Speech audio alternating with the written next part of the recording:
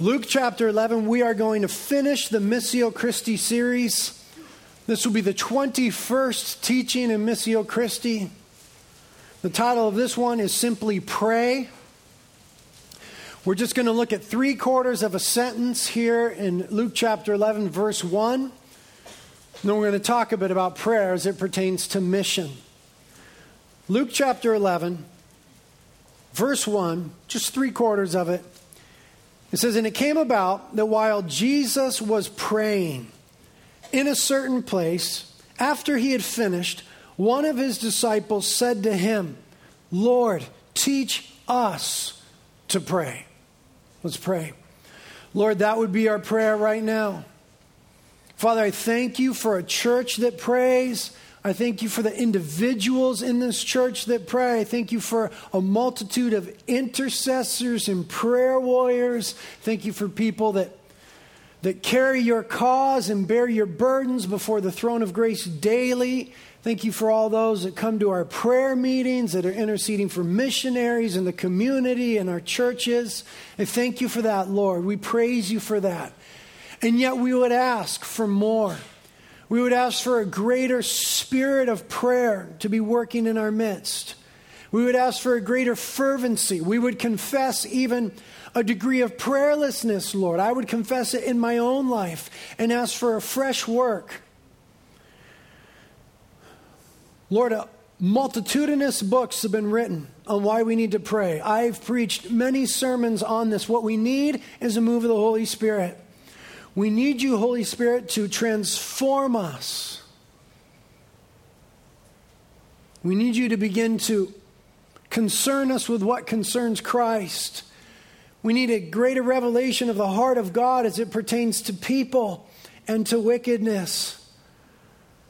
We need our ears to be more in tune with the voice of the Spirit leading us in prayer.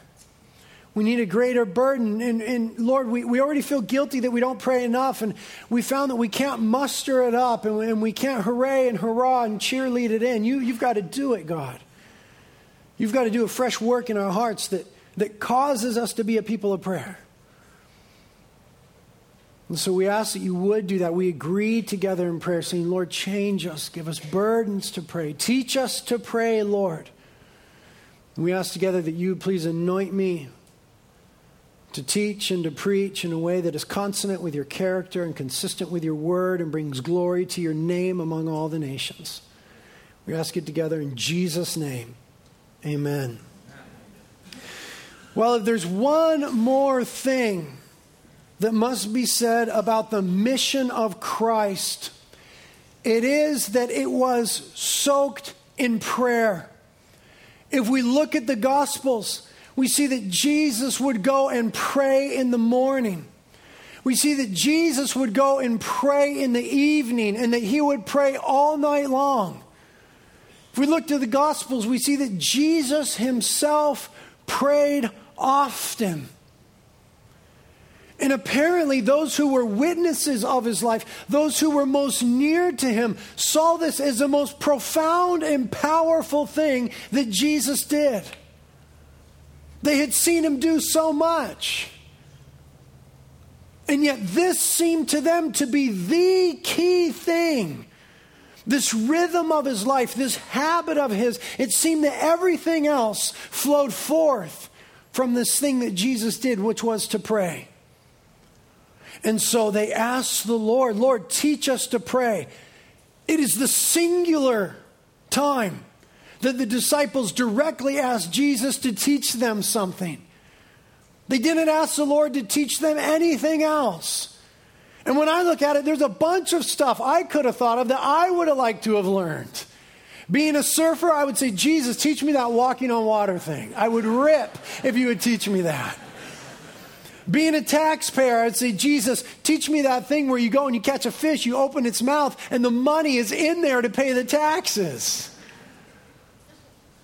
Being a mourner, I would say, Jesus, teach me to raise people from the dead. Being a father whose daughter had cancer, I would say, Lord, teach me to heal people miraculously. The disciples didn't ask about anything of those. They simply said, teach us to pray. To them, it was apparent that all that other stuff flowed forth from the prayer life of Jesus. Now, Christ is our model for mission. And so what we see the early church doing then is modeling themselves after Jesus. The early church prayed all the time. Acts 1:14. These all with one mind were continually devoting themselves to prayer. Acts 2. And they were continually devoting themselves to the apostles' teaching and to fellowship, to the breaking of bread, and to prayer. So if we look at Jesus, we see that the mission of Christ involved Christ himself praying. And if we look to the book of Acts, we see that the mission of Christ through the church involved the church praying continually. And so as we endeavor to live our lives on mission, it is imperative that we pray and pray often. What helps us to move in this direction is when we realize that prayer changes things. Every time the Bible talks about prayer, it talks about it changing things. Changing people, situations, circumstances, forces of wickedness and their influence. Cities, nations. Things change when we pray. God has committed himself to move in response to our prayers. It's not a violation of God's sovereignty. It is an expression of God's sovereignty. And it is an explication of just how relational God is. That he has committed himself to some degree to respond to our prayers. That he wants to hear our voice. That our prayers are as golden bowls full of incense before him, pleasing before him. And then in some mysterious way, when we pray, God moves. And in some other way, when we don't pray, God doesn't move. You have not because you ask not. Prayer moves the hand of God. In Exodus 32, God was going to judge the nation of Israel for their idolatry. He was going to kill them, and they deserved it. It was the justice of God. And Moses stood in the gap and said, God, have mercy on them. One man pleaded the case before God. One man asked for mercy. And it says there in Exodus 32, and God changed his mind. Well, that is uncomfortable theological ground. God changed his mind. The reason that's uncomfortable to us is because we know when and under what conditions we change our minds. We change our minds when one of two things is present. Either number one, a lack of knowledge. We didn't have all the information. Or number two, a mistake. We were incorrect in our assumptions. God never has a lack of knowledge. He's omniscient. He knows all things, beginning from end. Actual and possible. God never makes any mistakes. He's perfect, holy, all the time. So God doesn't change his mind as we change our minds. God is not a man that he would change his mind. When it says that God changed his mind, it means that God relented from an undesirable course of action.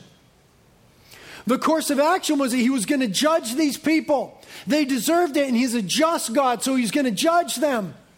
But it was undesirable because he's a merciful God and he wanted to show mercy to them. And when one man asked for mercy on a whole people group, God had mercy and spared them. Because one person asked. Conversely, we look at Ezekiel 22. And God was once again going to judge his people, and they deserved it. He's a just God, but he's a merciful God. So he looked for a man who would plead the case, who would stand in the gap and intercede on behalf of the people. But no one was to be found, and so God judged the people. That is radical. That God commits himself to our prayers in that way. It never violates God's will. This is a confidence that we have before him. If we ask anything according to his will, we have that thing for which we have asked. 1 John 5.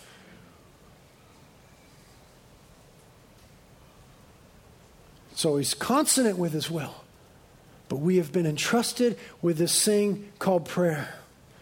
And with it comes a tremendous moral responsibility. If prayer really changes things, if it changes the plight of people, situations, whole nations, if it pushes back evil, if it brings the merciful hand of God, then we have, as his ambassadors, a moral obligation to pray. We have been given a mandate by Jesus to take the gospel into the world. Matthew 28, the Great Commission. Go therefore and make disciples of all the nations, baptizing them in the name of the Father, the Son, and the Holy Spirit, and teaching them to observe all that I have commanded you.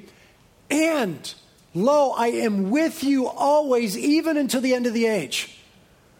Jesus here connects in some way his presence in our lives, his being with us, to our being on mission with him. That's the context. Go, make disciples, baptize, teach, preach the gospel. And in that context, as you are doing that, I am with you always. Living life on mission means that we experience a profound, practical sense of Christ with us. Not a cop-out that says, oh, God is omniscient, omnipresent, he's everywhere, or where 2 and 3 are gathered, there he is. That's true, but we're talking about the tangible, manifest, practical, discernible presence of Christ in our lives. The life on mission is promised, the experience of Christ with us. And those of you, so many of you that are living life on mission, you realize the challenge and the obstacles. And so it is always making you desperate for more of Christ with you. The promise is, you live life on mission, I'll be with you. The reality is, the more you live life on mission, the more you want Jesus with you, because of the enormity of the task at hand, the issues of the day. The more we live life on mission, the more we see our own frailty, our own weakness. And we're encouraged by the words of Hudson Taylor, that great missionary to China, who said, all God's giants have been weak men who did great things for God because they reckoned on God being with them. They laid hold of the promise of the Great Commission, that if we live life on mission, Christ will be with us. And weak men were enabled to do great things for the glory of God. Consider what Charles Spurgeon said to the church about the manifest, practical presence of God. He said, if God be near a church, it must pray. And if he be not there, one of the first tokens of his absence will be a slothfulness in prayer. God is near to people. The people want to talk to God. When there's not that tangible, manifest presence of God, then there's no desire abounding in our midst to pray. Apply that to the individual Christian. If God is present in our lives in a profound way, not merely salvifically, but practically and intimately, the result of that is going to be prayer. Prayer then becomes a gauge. If you have a burden to pray, if you find yourself speaking to God, calling out to God, God is near you. You're experiencing the person of Christ. If you're not clinging to Christ in that practical, tangible way, the first sign of that is a slothfulness in prayer. There's no desire to talk to Him. The Christian that lives life on mission is experiencing that promise, lo, I'm with you always, from Matthew 28. And then it moves him to more and more prayer as we get deeper and deeper in mission. The nominal Christian, the Christian by name, the Sunday Christian, living for their own glory and their own purposes, not the glory and the purposes of God, doesn't know what we're talking about. There's not that intimate, profound, powerful experience of the person of Christ in us, through us, with us. He or she is lacking a sort of missional presence of Christ and the Holy Spirit because They have not created a need for the promise of Matthew 28, lo, I'm with you always, to be fulfilled.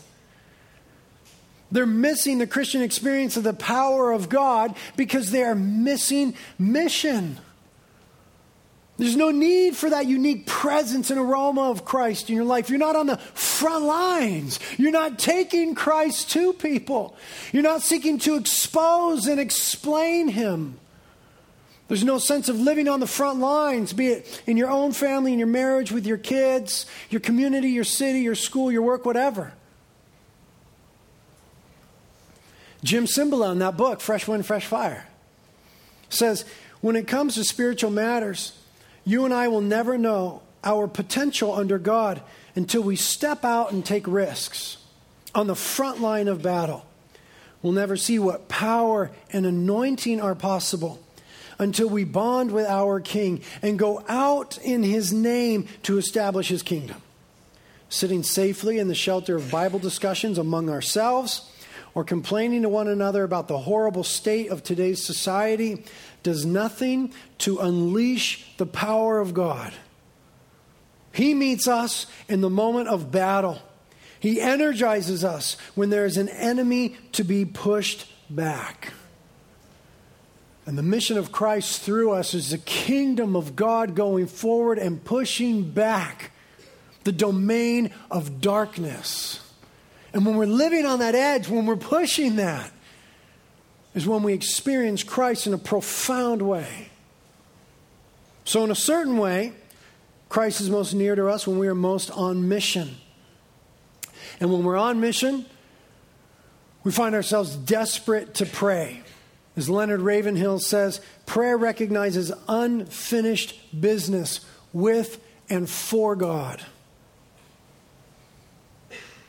The more you live life on mission, the more you realize you need to pray because you see your own weakness, your own frailty, your own inability. Listen to what giant of the faith Andrew Bonar says. He says, God likes to see His people shut up to this, that there is no hope but in prayer. Herein lies the church's power in the world. Jim Cymbala, again, Fresh Wind, Fresh Fire, says this, God is attracted to weakness. He can't resist those who humbly and honestly admit how desperately they need Him. Our weakness, in fact, makes room for His power. And so God chooses the weak things of the world. And in that way, then, the feature that is supposed to distinguish Christian churches, Christian people, Christian gatherings, and Christian mission is the aroma of prayer.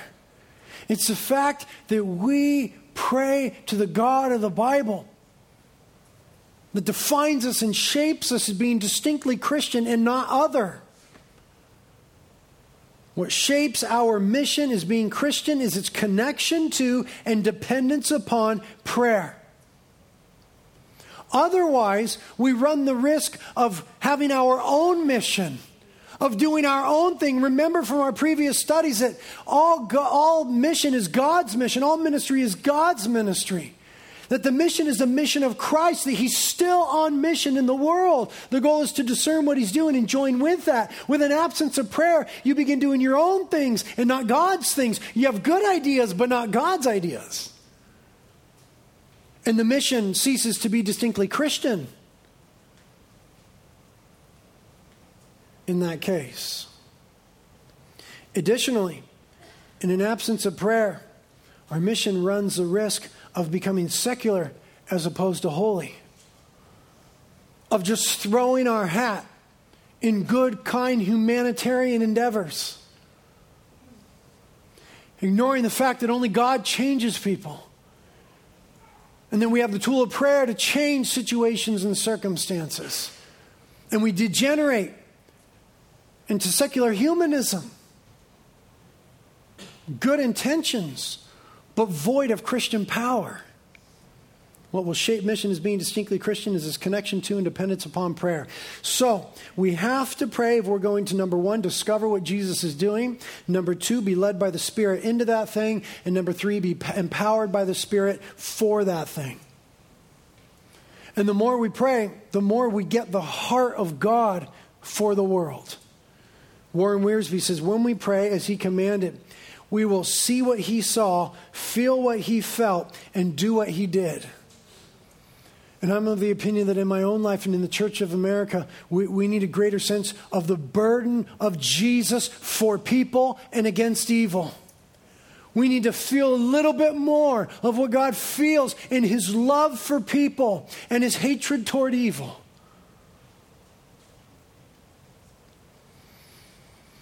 So prayer precipitates then joining in the mission of Christ, realizing that Christian mission was and is birthed in prayer, continues in prayer, is fueled by the Holy Spirit, and is armed with the gospel. That's the thing that we're called to. This life of mission that we're called to is birthed in prayer, continues in prayer, fueled by the Spirit, and is armed with the gospel. And prayer-soaked, Spirit-filled, gospel-armed mission is always going to be powerful. But it starts with having a passion to call upon God, to show himself powerful, that he would rend the heavens, come down, and show himself mighty. And speaking about this, Jim Cymbala, in talking about being on mission in America, in the book Fresh Wind, Fresh Fire, says, does anyone today really think that America is lacking preachers, books, Bible translations, and neat doctrinal statements? What we really lack is the passion to call upon the Lord until he opens up the heavens and shows himself powerful.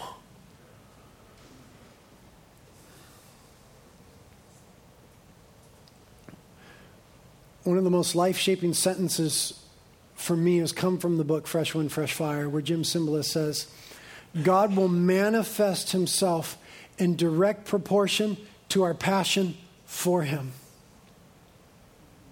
To the degree that we're passionate about God, his purposes, his person, his presence, to that degree, he will grace us with those things.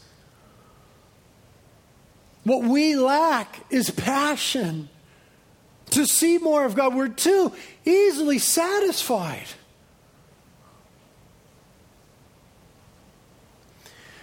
Consider the Acts, or the prayer in Acts chapter 4. The early church is on mission, and their mission is drawing opposition, right? Because mission always brings opposition. But then what we need to realize also is that opposition brings passion. Biblically, historically speaking, mission always draws opposition, but opposition births passion. They were threatened because they were on mission, and they prayed this in Acts 4. And now, Lord, take note of their threats, and grant that your bondservants may speak your word with all confidence, while you extend your hand to heal, and signs and wonders take place through the name of your holy servant Jesus. And when they had prayed, the place where they had gathered together was shaken, and they were all filled with the Holy Spirit and began to speak the word of God with boldness.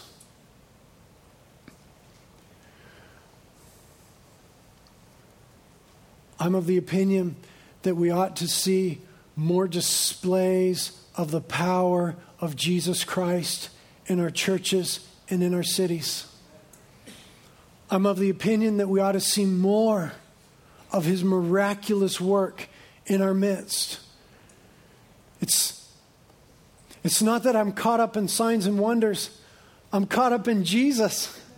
But Jesus does those things. Where's the Jesus that doesn't do that? Where is he? He's not in the Bible. Who is this Christ that does not work the miraculous? We need lives that testify not only of the truth and the power of the cross, but of the truth and the power of the empty tomb. That we don't merely have positional blessedness through the cross, but that we experience practical power of Christ because he's risen and he's alive. And he lives in us, and he lives his life through us. We need lives that are a testimony to not only the cross, but the empty tomb and the resurrected powerful, wonder-working Jesus. I think that this is, to a certain degree, a matter of prayer for the church. Ephesians 3:20 tells us that God is able to do exceedingly abundantly beyond anything that we ask, that's pray, or think, dream, according to the power that works within us. Christ in us, His Spirit in us, working through us. God is able to do more, way more, this verse says, exceeding abundantly beyond anything that we're asking or even dreaming. But we have not because we ask not. In some profound way, it's connected to prayer. And what we see in Scripture and in history is that men and women of great faith were always men and women of much prayer. In Matthew chapter 17, Jesus comes down off the Mount of Transfiguration, and there's an interaction happening between a man and his disciples, and the man was complaining because he had brought his son to the disciples to cast out a demon. And they had cast out demons before, but they were unable to cast a demon out of this young man. At this moment, they found themselves impotent, lacking power, unable to see the mission of Christ go forward in and through them. And they asked Jesus, why were we lacking power at this moment? Why couldn't we do this? I mean, this was a desperate moment. This son was demonized. This child was tormented.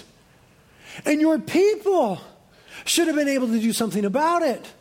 And they asked Jesus why they were weak in ministry, why they didn't see more of the power of Christ manifest through them. And Jesus says in Matthew 17:20, because of the littleness of your faith. For truly I say to you, if you have faith the size of a mustard seed, you'll be able to say to this mountain, move from here to there, and it will move. And nothing will be impossible to you. And he goes on to tell them that this kind comes out only by prayer. Jesus connects our prayer lives with the potency of our faith. And obstacles are easily moved so that the kingdom of God can go forward when a fervent prayer life has yielded vibrant faith. The obstacles in our families. Who among you are parents? The obstacles for our children. The Antichrist spirit of the age. The obstacles to the gospel.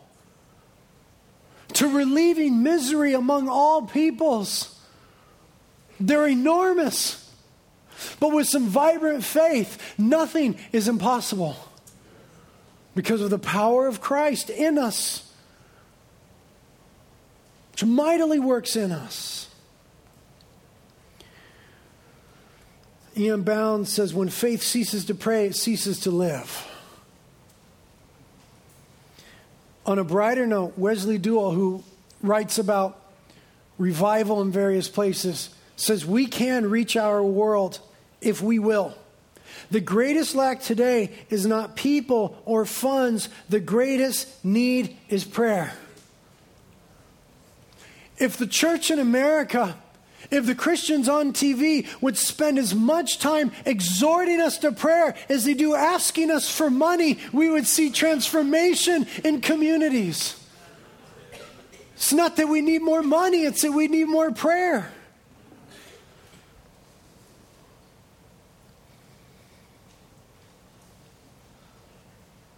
And I'm an optimist about the church in America and in the world. The more I see Jesus, the more optimistic I am. I believe that the church is ready to pray and to enter into a fresh and vibrant, spirit-fueled, gospel-armed expression of mission. In 1962, Leonard Ravenhill, in his book Revival Praying, wrote, "It is my solemn conviction that the most glorious hour of the church has yet to be born. All the heroes of faith have not yet been listed. All the chapters of the church have not yet been written. The greatest exploits of faith have yet to be done. I believe that. I believe that Jesus wants to do more than we're even daring to ask or we're even beginning to ask. But Alan Redpath warns and says, we will only advance in our evangelistic work as fast and as far as we advance on our knees. Prayer opens the channel between a soul and God, and prayerlessness closes it. Prayer releases the grip of Satan's power, and prayerlessness increases it. That is why prayer is so exhausting and vital. If we believe this, the prayer meeting would be as full as the church. I think about Shammah in the Old Testament in 2 Samuel. We hear very little about him in the Bible, but he was fighting among the Israelites against the Philistines. And the Israelites were trying to hold this certain plot of ground. And we read in 2 Samuel 23, and the Philistines were gathered into a troop where there was a plot of ground full of lentils, a bean field. And the people fled from the Philistines. Israel fled in the face of the enemy. But Shammah, one of them, took his stand in the midst of the plot, defended it, and struck the Philistines, and the Lord brought about a great victory. The partnership between a person and God, when the person chooses to stand his ground, to resist the enemy. When we begin to see, where are all the Shammahs who will see what has been entrusted to us by Christ, the inheritance that we have from him? And who would be willing to stand and to fight, that we've been called by Christ to occupy, which means to hold ground, to tie down, to monopolize, to occupy ground, not to lose ground in the face of the enemy. Where are all the Shammahs, the men and women who will stand firm in the face of opposition in partnership with Jesus and see victory on behalf of our families and our cities? Who's going to defend the bean field? And realize that the weapons of our warfare are divinely powerful. They have power with God for the destruction of fortresses. And when we start to pray, then I believe we'll be able to say, as William Carey, the father of modern missions, said, expect great things from God and attempt great things for God. And so we're going to pray now. I'm going to suggest some ways that we might pray. We're going to get in groups and pray together. If you're here visiting, you're not a Christian, I realize that this would be uncomfortable for you. I respect that. But you ought to realize that when you came to the church, you would hope that they pray. And they've probably been praying for you. Right? You came here to check it out, and it's a good thing that the church prays. It's something real going on here. I understand if it's weird for you. We're happy to have you visit. Just trip out. Or join us. But we ought to pray this way. Number one, that God would burden our hearts with his burdens. Number two, that God would open our eyes to his mission. We'd see what he's doing in the world around us. Number three, that God would empower us and make us bold by his Spirit. And number four, that God would send us out on mission for his glory. Church, you are sent. In the name of Jesus, by his choosing and his doing, you are a sent people. You are meant to live for something bigger than yourselves. You have been commissioned, called, and anointed. What we must do then is pray. Get together in groups, 2, 3, 5, whatever, and let's begin to pray these things. Let's call out on God with passion. Let's make our voices heard at the throne of grace.